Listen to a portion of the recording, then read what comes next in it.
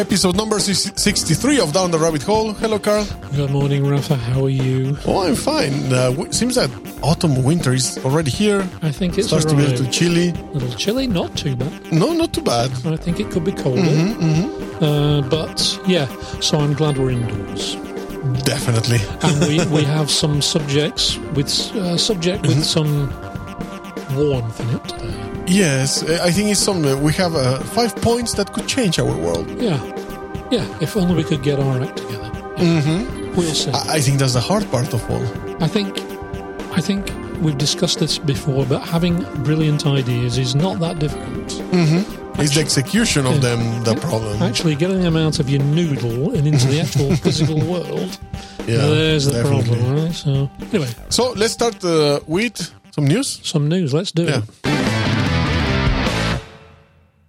And we have one news, which is related to robot lawyers. Oh, right? Yes, robot lawyers. This is a topic we have discussed before. Many times, I think. I think, were many cases in the US, other were in the UK. Well, there is a product in the US that does a narrow AI niche product that does what they call the discovery phase in the US. But this bit of news is about a more recent kind of trial, shall we say. And I'm pretty sure it was conducted in London, actually. In London. And it was an attempt to compare the performance between kind of real live lawyers, if that's the right term. And in a particular application of law and a product that's actually made by a small startup company in the UK, I believe is called Case Cruncher Alpha. Yeah, that's the product, right? Case Cruncher Alpha. And this product is the brainchild of 4 Cambridge University law students. And they started out with a simple chatbot that answered legal questions, and then they kind of moved on from there. Anyway, basically what they did was they set up a kind of a contest between 100 flesh and blood lawyers and Case Cruncher Alpha, and everybody was given the same stuff, which was the basic facts of 100 cases, and the cases were all to do with what in the UK we call PPI, which is Payment Protection Insurance. Were hundreds of cases submitted. Hundreds. Yes. And it's all about mis-selling and in the UK we have this thing called an ombudsman who, if you have a problem and you're not getting satisfaction from the usual channels, you go to the ombudsman and they make a final decision. Yes. And they're going to have people's organs removed and all that stuff. It's the ultimate justice thing. And basically the challenge that the AI Case Cruncher Alpha was given and the lawyers was, would the financial ombudsman allow the claim defined in the hundreds of cases that were given? And the result was very interesting. It was because indeed. Out of 775 predictions, the computer won without any real competition. Well, it says hands down, but I don't think it had any hands. But unless it had some of those mechanical hands with the white gloves, with the white ones, Well, I doubt it, but they got 86.6% accuracy rate, compared to 66.3%, which is for the real flesh and blood lawyers. Which is worrying, because 66.3%, considering you're paying them for their professional expertise, is not that much better than chance, right? So I wonder if next time you have a legal problem, you have almost 50-50. That's right. Right? It's not that brilliant, is it? No. 66.3. So you could either win it or lose it. And why don't you just what assurance can you actually get? Toss a coin 5 times and note down the result and go with that. Right? Interesting, right? It's probably about the same. So the thing about it is that obviously the thing about they look very middle class, don't they? Yeah, we're watching the picture. You can see turtlenecks. The link in the show notes. Yeah. I mean, pretty hipsterish. Anyway, so maybe that's why they got 66%. No, they're the founders. Oh, they're the founders. Oh, I thought it was the lawyers. Yeah, no. Oh, no, those are the 3 students. Yeah, turtlenecks, right? I told you everything. Okay, turtlenecks, right? So anyway, the interesting 2 judges were overseeing this competition, by the way. Yes, and they were in fact a law lecturer. Is that correct? Felix Stefek and Ian Dodd from a company called Premonition, which runs the world's biggest database of legal cases. I presume they provided the material. The material, that sounds a little like Minority Report. Does sound a bit like that. Right, the premonition thing. Yeah. Anyway, the interesting thing is that Ian Dodd from Premonition, who I suspect provided the case materials, he said for certain things you can ask a machine and it will do the job far more speedily and efficiently than a human. But I think the thing about it is that clearly AI has applications where it will outperform humans. Yeah. But I think the most important point here is that an AI will not try to interpret or try to... Yeah. It's easier for them to recall arguments and... Well, you're not going to get an AI standing up in court and defending your corner, are you? Yeah, exactly. No. This is the thing, right? So the thing about AI is it is way, way away from being able to evaluate rules and interpret law in order to make your case in court. So, but these kinds of tools clearly are going to encroach upon more junior roles. Mm-hmm. But my sister is in the law business. Yeah. And, of course, she, like I think in law everywhere around the world, when you come out of law school, you join a practice or whatever to do all these grunt jobs that you have to do to gain experience to actually do other stuff. And you get the feeling that maybe these AI specialist tools are going to start either replacing those functions. So how are they going to acquire experience? What are... I can't understand. Maybe if they're going to be like your assistant or something. So the AI tool is an assistant for an assistant to you as a junior definitely lawyer or something, right? Taking the job of a paralegal. Yeah, you can sit back and smoke cigars and drink while he's making all the research and while the AI is doing all the work. That seems you just go and present in the end your case with all the proper arguments. Yeah. Yes. Yeah. And you just, So you can see that law is one of those areas that is absolutely wide open to this kind of technology. Because a lot of it is knowing where to look up facts. Yeah. It's not, it's about remembering stuff, a lot of it, isn't it? Yeah. You don't need a human to do that. True. How much interpretation is the truth? Oh, that's the key, right? Because somebody was telling me recently here that unfortunately the law is so much interpreted however but that's what the lawyers person are wants. For. But that's what lawyers and judges interpret the law, the nuance of the meaning, the blah blah, this, that, and the other. So you're never going to replace. Well, it's going to be a long time before that gets replaced. Right? Yeah, it's hard, I think. Shall I tell you my lawyer joke? Shall I tell you? Yeah, say the joke. Yeah. Okay, lawyer joke. Why is it that lawyers prefer to be buried in really way down in the ground? And the answer is because deep down they know they're really nice. Okay. What can I tell you? I thought you were going to say that why are they buried facing down? Which is? Because in case they want to escape, they will just dig down more. Oh, right. In that case, I have to tell my second one, which is, what do you call 500 lawyers in a shipwreck at the bottom of the ocean? a good start. Anyway, this is good. Yeah. This is not. We're not being anti. They're just jokes. Right? It's just jokes. Yeah. Substitute a profession of your choice. Yeah. Maybe we have some lawyer listening. Maybe he knows more lawyer jokes. I'm sure they know. They know all the jokes about lawyers. They know the best jokes, probably, but they don't share them. Yes, unless there's some kind of. My sister has never told me a lawyer joke. No, ever. Never. Anyway, that's another subject. Yes. Let's move on. Let's move on to the main subject. Let's do it. And episode 35 is all about... Episode what? 63, sorry. What did I say, 35? Oh, my God. Yeah, I'm way back. You're time traveling. I'm time traveling now. Shall we start again? Or? No, it's fine. It's episode 63 is 5 transformational ideas for the 21st century.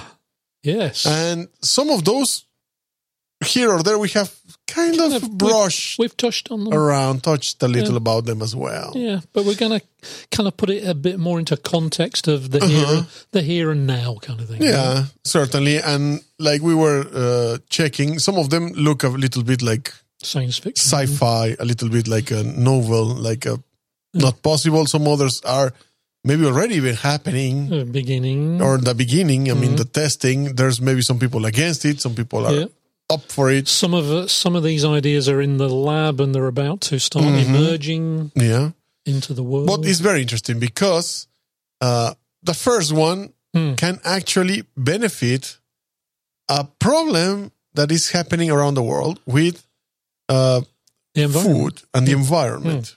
Absolutely. And it is lab-grown meat. Which has been done before, tested before. And we've all seen it in movies, in books. But it's coming. It's coming, but it has been already happening, something like this. And there's people that disagree or people that try to find that it doesn't taste the same, that, you're going to get a lot of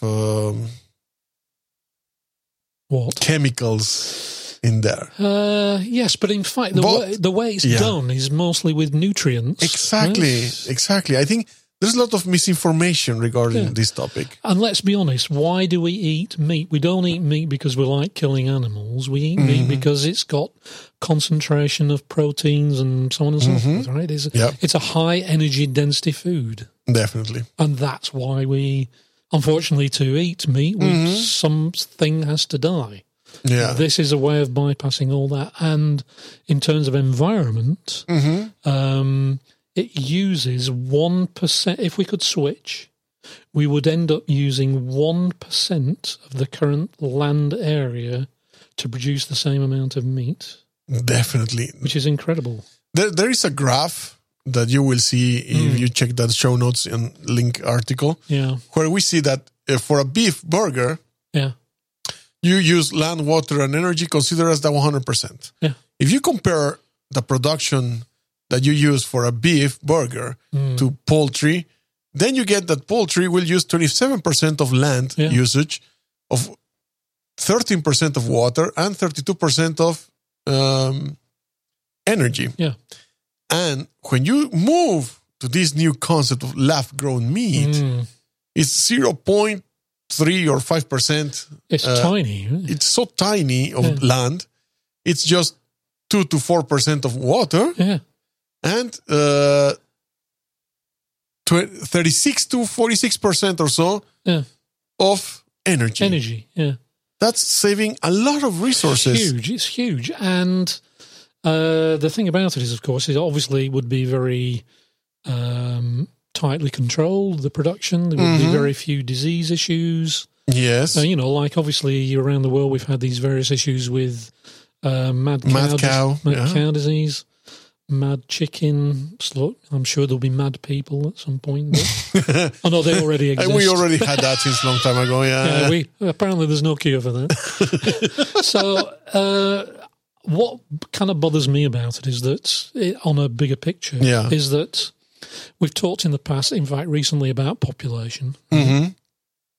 And I think somewhere in these research notes it says something like that 40% of land use globally is to do with rearing meat, right? 40%, right?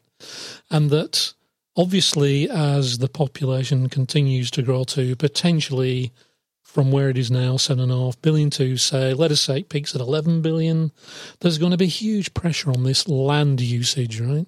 So there are going to be economic arguments for switching to lab-grown meat. Definitely. And I've got a feeling that if you couple this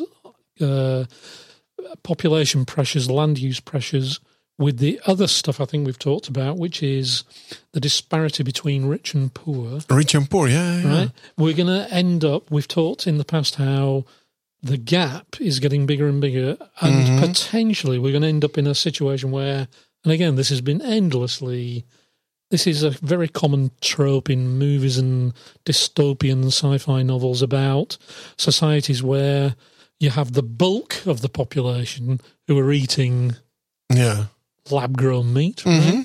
And only the super rich can actually afford an actual burger, something of beef. Made from an animal. An animal, yeah.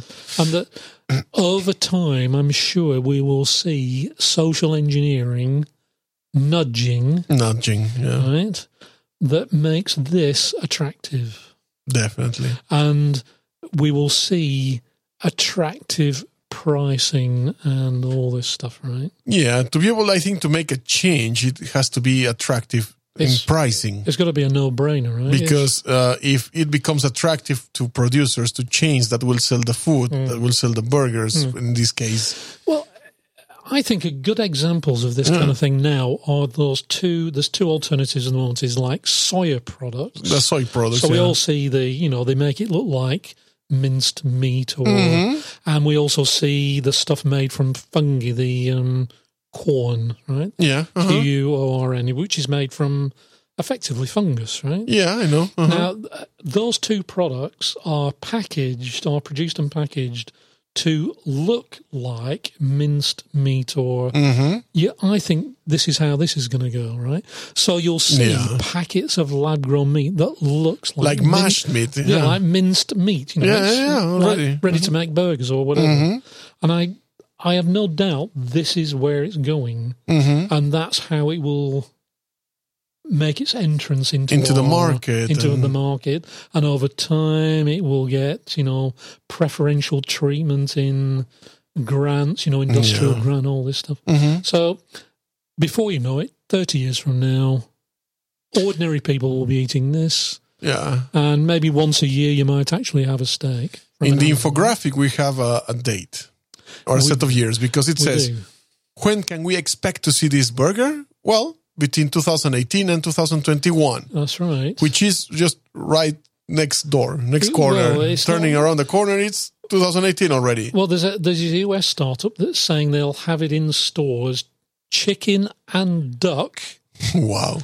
By 2018. And the environmental footprint, I was reading right now also in our notes, that's very important as well. Absolutely. We have talked before about CO2 emissions. Yeah. And a lot of these problems have to do also with animals that we use. For example, cows and all cattle, and the methane, CO2 emissions, the methane produced, and all contributes a lot for the pollution and for the... cows have very little to do other than, they've very small social life, right? Yeah. Farting appears to be a major thing with cows. I don't know. Farting and pooing and... Yeah. That seems to be, they haven't got a lot going for them on the social front. So they focus a lot on these things. They're producing a lot of methane. Yes, definitely. Actually, I heard the other day that clams are also another huge producer of methane. Oh, I didn't know that. Seafood. Yeah, I know. The shell food. Clams. Wow. Huge producers of methane. Interesting. Yeah, well, kind of. Anyway, so obviously lab-grown meat is going to have a much smaller environmental footprint and, well, coming to a supermarket shelf near you. Yeah. So let's go to point number 2, I think, or we have any other... I think we're probably there. So... Yeah. Just remember you heard it first, that you're going to be seeing lab-grown meat in the supermarkets very shortly.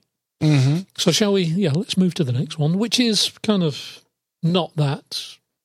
No, because it's it has been in the news lately. It's a newsworthy item, isn't it? Yeah, it has constantly been appearing in the news lately, which is driverless cars. Yes.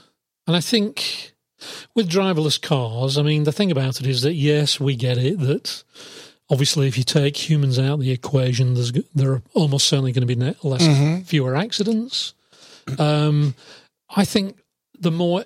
Well, according to the statistics, more than 1.2 million people died in road traffic accidents and 20 million were injured, and that was just in 2013. And nearly half of those deaths were in China and India, where I believe driving is a little chaotic. Right? But 9 out of 10 road accidents happen because of human error. So if you remove the human from the equation, obviously things are going to improve. That means 9 out of 10. So that's a lot of improvement. Drop, right? But what I think is interesting as a bigger picture thing is insurance, right? What is this going to mean for insurance? So if you have a driverless car, I own a driverless car, it drives me everywhere. When I insure the car, who am I insuring? Yourself? Or what? I'm not driving.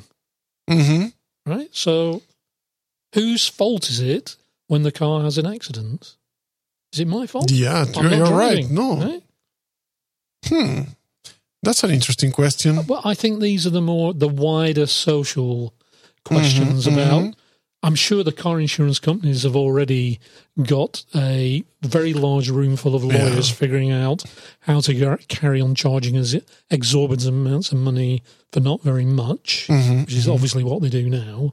But the other issue is the ethical question of if you're in your driverless car and for some reason there is a mother and child walking a pram across the road and the driverless car has to make a decision between either killing you as the passenger in the driverless car or killing the mother and child, which one is it going to pick?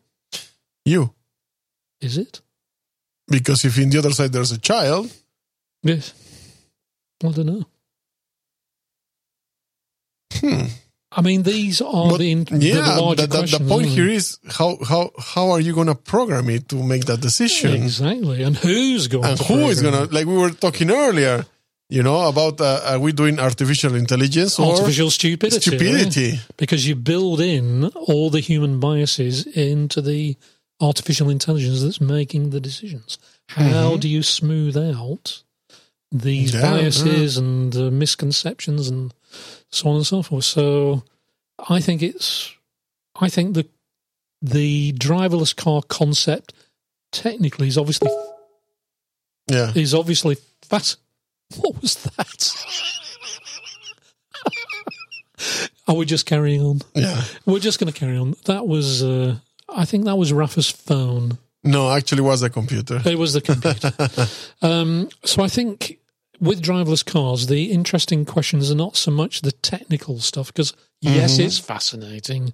Yes, it's obviously a huge technical challenge, but I think there are actually more challenging questions around it. Yeah, definitely. And there are threats there for entire industries. Yeah. While probably the technical part can be there. It's almost done, I think, isn't it? Yeah. I think maybe the social part is the... Yeah, it's the impact of the decision-making that it may have to make in extreme situations. And based on what criteria? Based on what criteria. Because, of course, if there's a human driving, then, yes, you can make the wrong decision, but we all know who we're going to blame. Yeah. Right? Well, you were the driver. The person of the driver. So if a Tesla car makes an incorrect decision, is it Tesla that's responsible? It's Tesla's responsibility, right? These are big questions, right? Unless the human, How about that driverless cars are engineered so that in the moment of crisis, they hand over control for you to make the final We are decision. 5 seconds about to crash. It's yours. Over to you. Over to you. 4, 3, 2. Too late. It was your fault. Yeah, and you get a message on your center console saying, Tesla thanks you for your decision making. Will your next car be a Tesla? It's an interesting... Yeah. So, yes, we are going to see fewer accidents. And the other thing, of course, I just want to touch on briefly is, we were just talking about it before recording, is about self-driving trucks. That has caused a big controversy with big associations of truck drivers. Yeah, and particularly, obviously, in the US, they're very vocal about it. Yeah. And my understanding is there is a company, not Tesla, I don't think it is. There is a company who are bringing out a driverless truck in the next couple of years. Yeah, in fact, the infographic we have says when to expect the first fully autonomous vehicle between 2019 and 2026. Right. Again, 2019 is not that far away. It's nowhere. Right? And again, I think if you think about trucks, you can imagine, for example, obviously a lot of truck driving is done on motorways, freeways, expressways or whatever.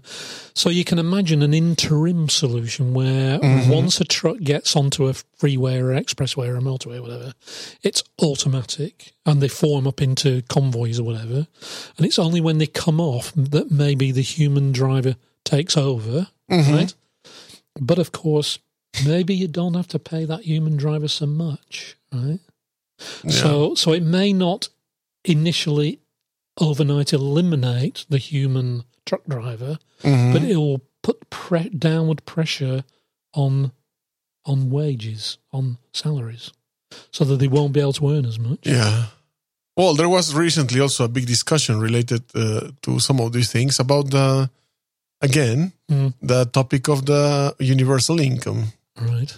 Because this topic just started to appear more often lately with all these revolutions and changes. Yeah, it is a natural result of these technologies, isn't it? Yeah. That there's going to be effectively mass unemployment, right? Yeah.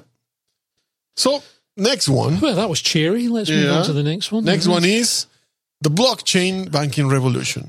Another very interesting. Up-to-date topic appearing all the time around. News articles about Bitcoin and cryptocurrency. Not that very many people actually understand it. Probably, yeah. Probably most of the people don't understand what it means to mine. Yeah, what blockchain actually is. So, the interesting part was that right now, 2 billion adults have no bank accounts. That is interesting. Because they can access a bank, they are culturally excluded, particularly women, or their incomes are too low. Exactly. They live out of the day. And effectively, they are reliant on cash. It's a cash economy, right? Yeah. And they can't get loans, they can't attract investments.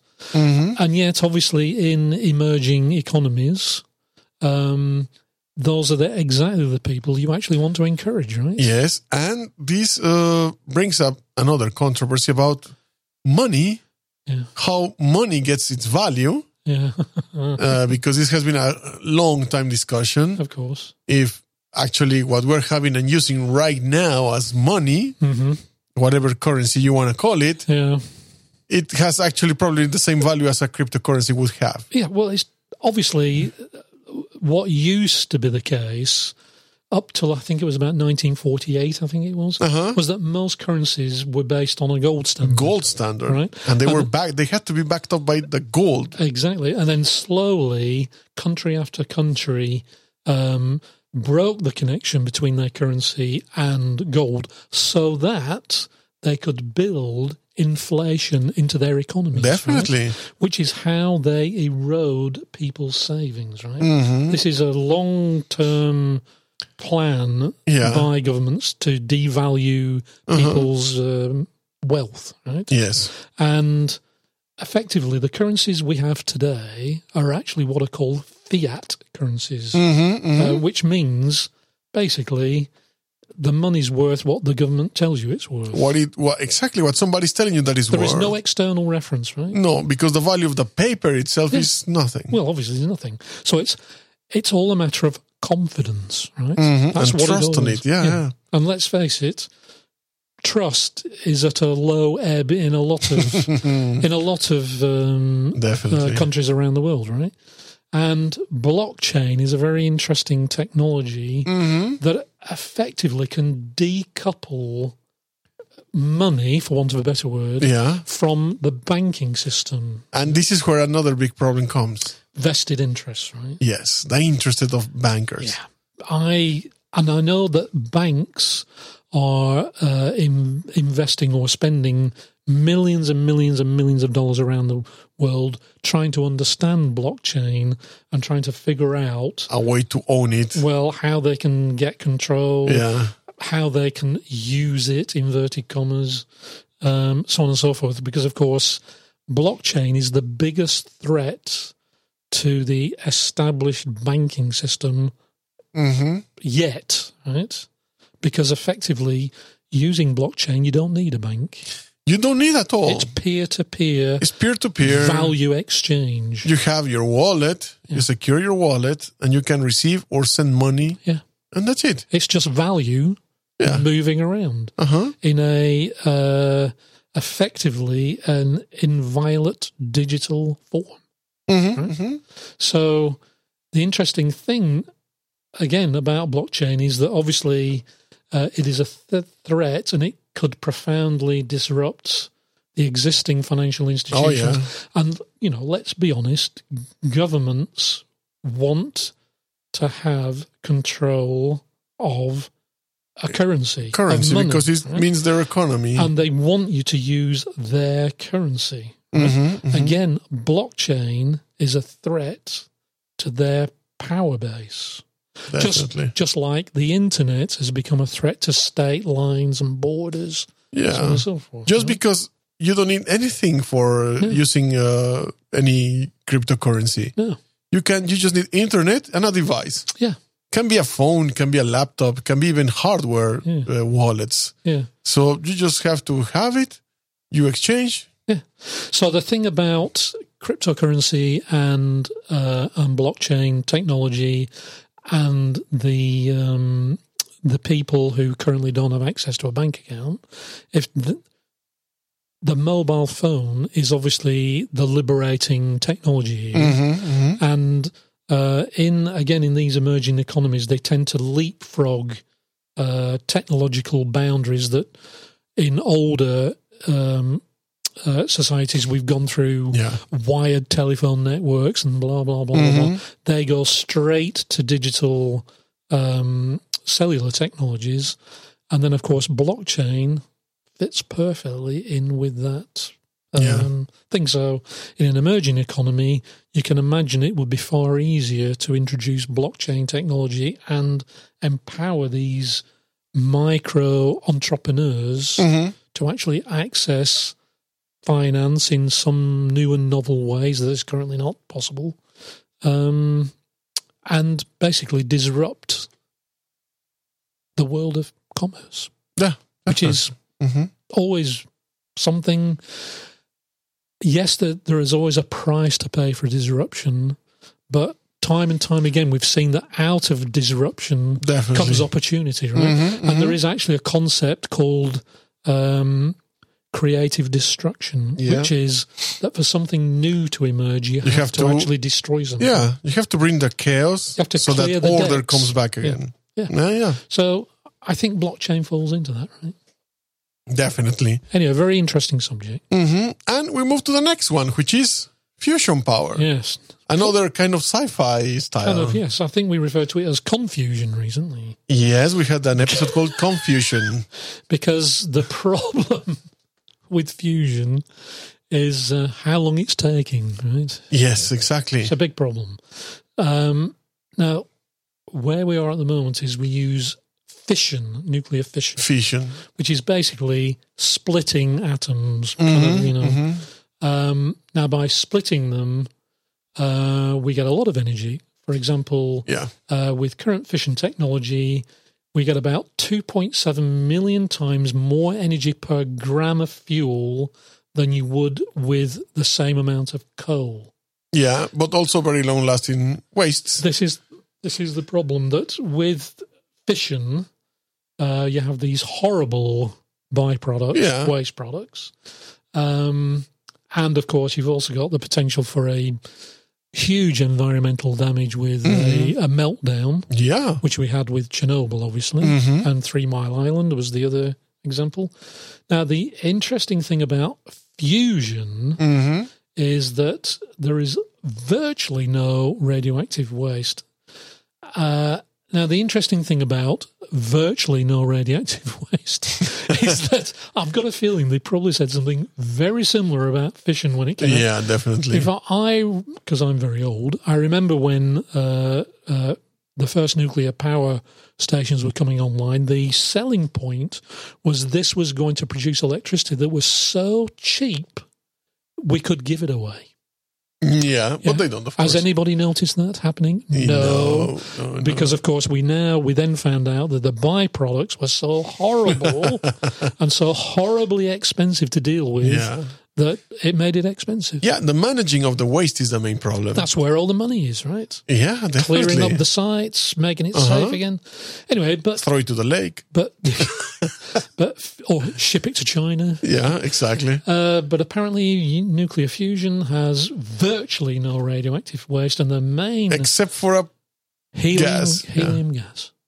Will just make you sound funny. It will make you sound funny. And we could use it for blowing up party balloons. Yes, definitely. Right? So, big boost there for the party industry. Radioactive helium gas is the new thing. Is a new thing, yeah. So, what is the problem with fusion? Well, if we just finish with what do they use as fuel? There are two things. One is deuterium and one is tritium. And deuterium we can get from seawater. Yes. And tritium we can get from another metal called which is lithium. Lithium, right? And there's plenty of that about. It's very common. Yeah, it's common. And these two fusion fuels produce many times the energy per gram than fission fuels. And remember, fission fuels produce millions of more times per There's gram. a very interesting example. A single gram would produce enough heat to boil the water in a swimming pool. Now, I've always wanted to do that. Right? Yeah. I mean, a boiling swimming pool is got to be something to see, right? Yeah, true. With fusion, we can do that. But here's the problem. It doesn't work. Yeah. Well, not yet. We're not there yet. We're not there yet. We're trying, but not there yet. The technical challenges are unbelievable, right? So the problem is that for fusion to work, we have to contain a plasma, which is the fourth state of matter. And because we are on Earth, in order to make this work, we have to get the plasma to over 100 million degrees Celsius. Now, in anybody's book, that's hot. Right? Definitely. It's many, many, many times the temperature of the surface of the sun, and we have to do it on Earth. Yeah, it's so hot that you cannot really have some marshmallows. You can, but you'd have to be about 2 light years away. Which kind of defeats the object, right? Yeah. So in order to, just to give you a hint of the technologies, this plasma that is 100 million degrees has to be contained in a magnetic containment because there is no material that can contain it. And the problem is the stability of that. Is the stability, and apparently there's a lot of neutrons of particles are produced by this process, and it actually, shall we say, alters at the atomic level the containment shell that has the magnetic field. Anyway, these are all problems that they've managed to solve in Star Trek. Oh, definitely, yeah. Totally sorted. I've got a feeling they have a desktop fusion generator.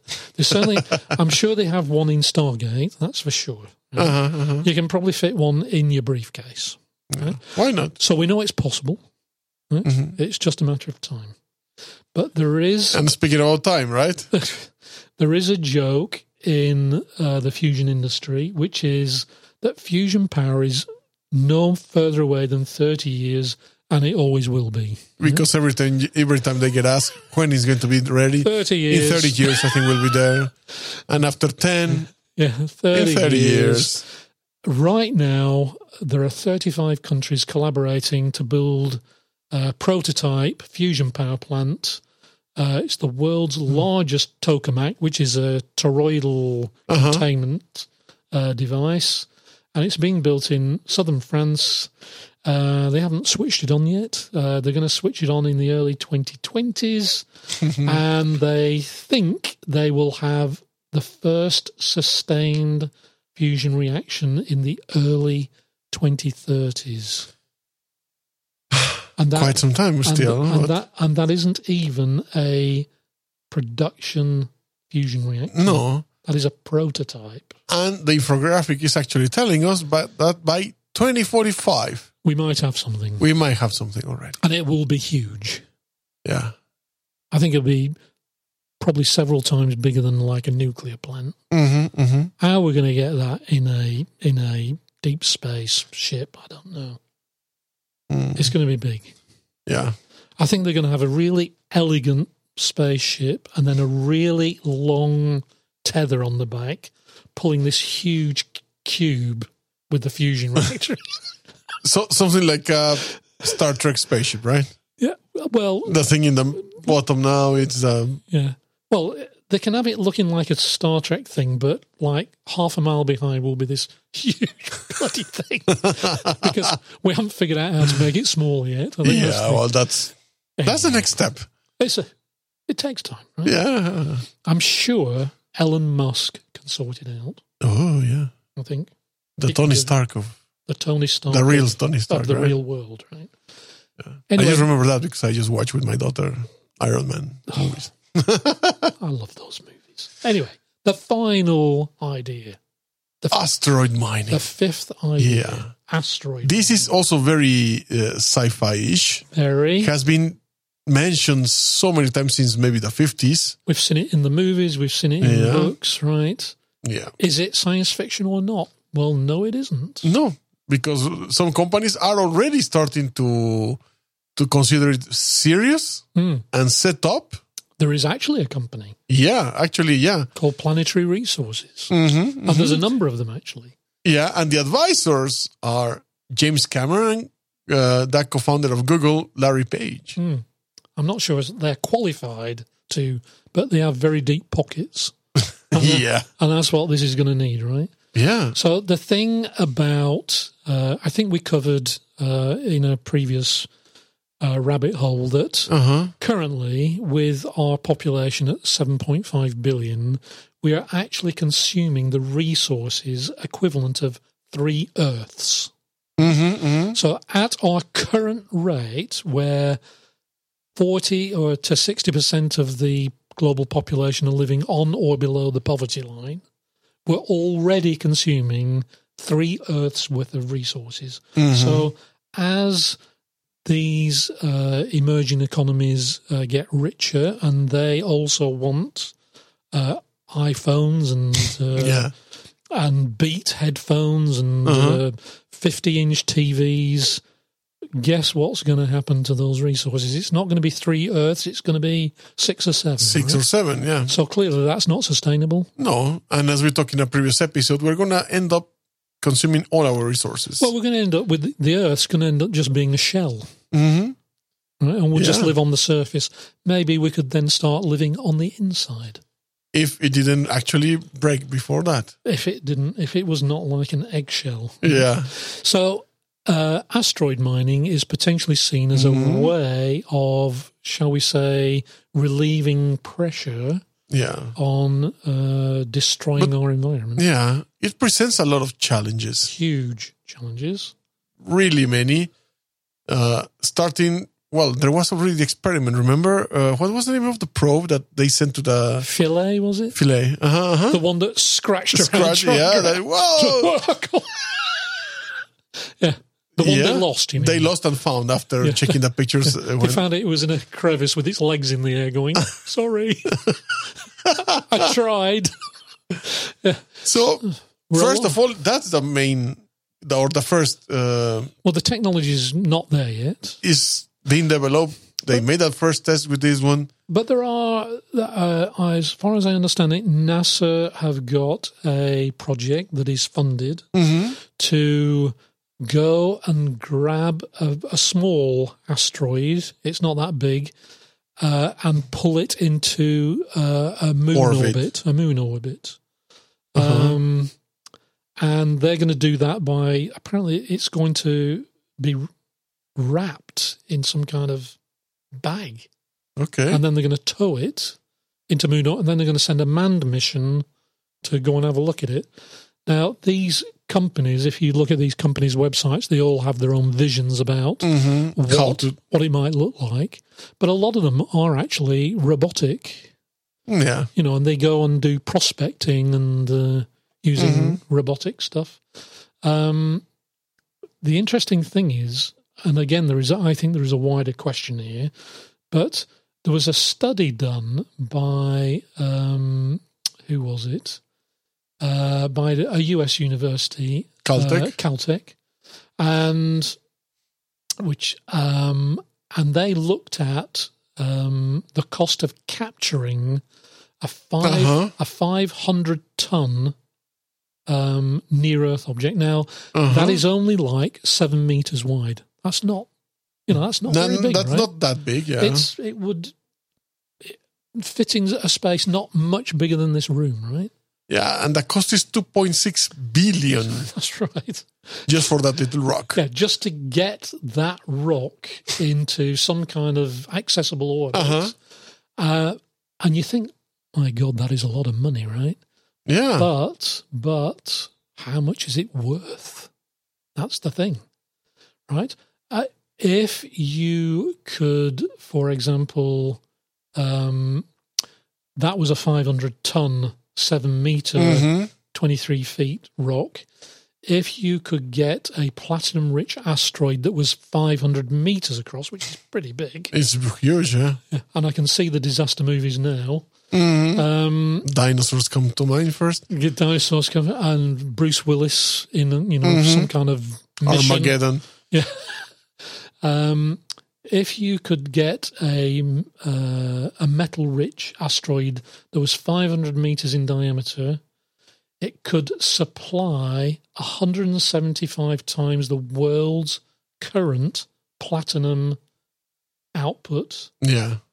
And I find that interesting in that I read this really interesting thing about asteroid mining, which was it's all very well talking about bringing an asteroid from, the outer solar system and let us say it's full of rare earth metals or whatever, maybe gold or whatever, right? Yeah. The thing is that you can't just take the gold from, say, that asteroid and bring it to Earth, because you would destroy the gold market. Definitely. Right? Or the platinum market, or the whatever market, right? The thing about these markets is that these things have these values because they are rare, right? And it would have to be very carefully managed, wouldn't it? Yeah, definitely. Because of the quantities. So you could have a company that gets a suitably composited asteroid in, say, moon orbit, and they actually mine it for 50 years. Yeah. But here's another thing. How much, well, depends on the size, I suppose, could have, in effect, an asteroid brought into orbit of the moon? Well, you think it might affect the effect with Earth's... Tiny, though, wasn't it? With the tides and the movement of the oceans. Yeah. But it would still be tiny, though, wouldn't it? Could be tiny, yeah. Could be tiny. You're right. But I think obviously there are all kinds of safety issues. Oops. Somebody kicked it. It's going out. We seem to have lost control of that.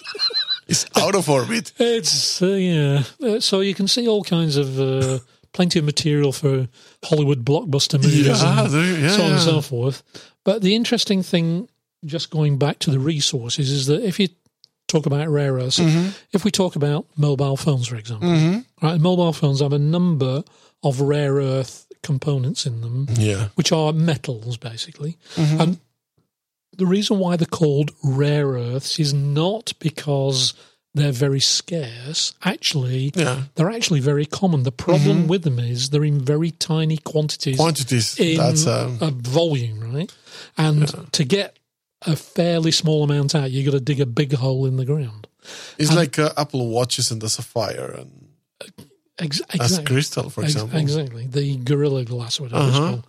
Now, at the moment, there are very few mines on this entire planet that produce rare earths in quantities to provide enough to provide for the production of, and they're mostly in China, right? So, rare earth production is actually becoming a geopolitical issue. Right? Because effectively, China could cripple Western manufacturing in certain sectors by limiting the export of rare those materials. Right? So right now there are many prospecting things going on around the rest of the world, thinking we need to find more rare earths. But of course, rare earths, you have to dig very big holes in the ground to get not that much out. So clearly, asteroid mining would have a very positive environmental definitely thing there. So there are 5 transformational ideas. And just to finish, we have a movie which is related to the first point, which is Food Inc. Yes. Food Incorporated. Yeah. So this is a kind of an activist documentary that looks at the cost of industrial food production and the effect on the public, and exposes the food industry, how it interacts with water, air, earth, and people's health in general, particularly children, of course. And this movie actually helped influence the important policies such as the Child Nutrition Act reauthorization and the Food Safety Act. Yeah. Well, there's an interesting point here that we've covered before, which is to do with water and about how countries compensate for their lack of water by importing food products. Food already, where the water is consumed in the country of origin. Yeah. And again, this whole food industry is all tied in with this redistribution of water around the globe, isn't it? Yeah. So basically, this could give you the context of how to put it in on the side. How to think about it. Think about it, of how much could benefit having lab-grown meat, for example. Yeah.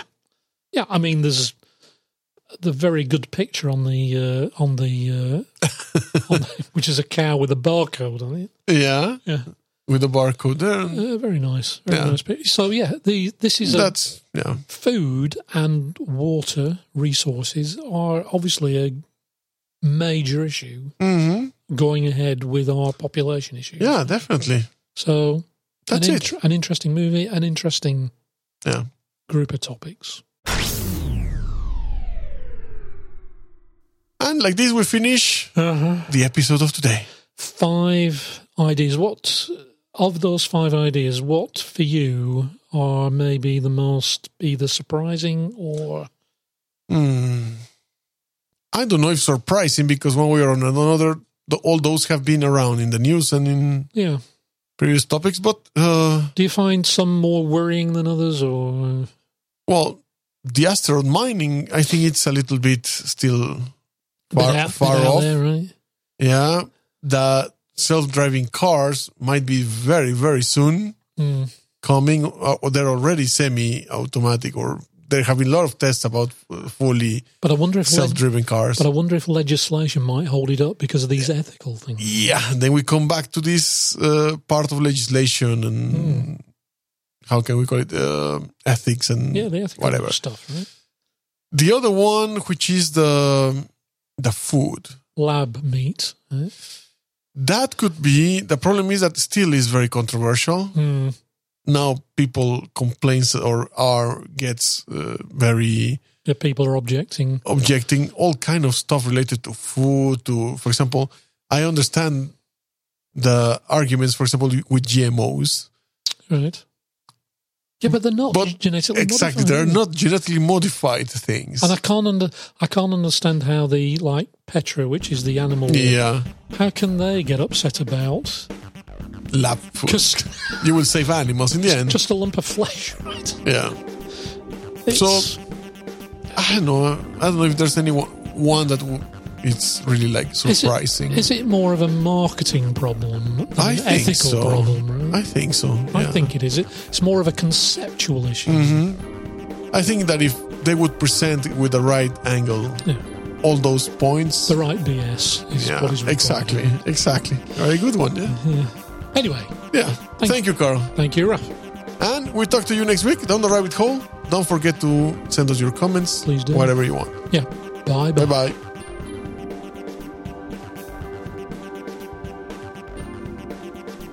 All names, sounds, logos, and other related items are owned by their respective trademark and copyright holders. This podcast is a production of Dark Mind Radio. Go to darkmindradio.com to find out more. All rights reserved. Dark Mind Radio 2017.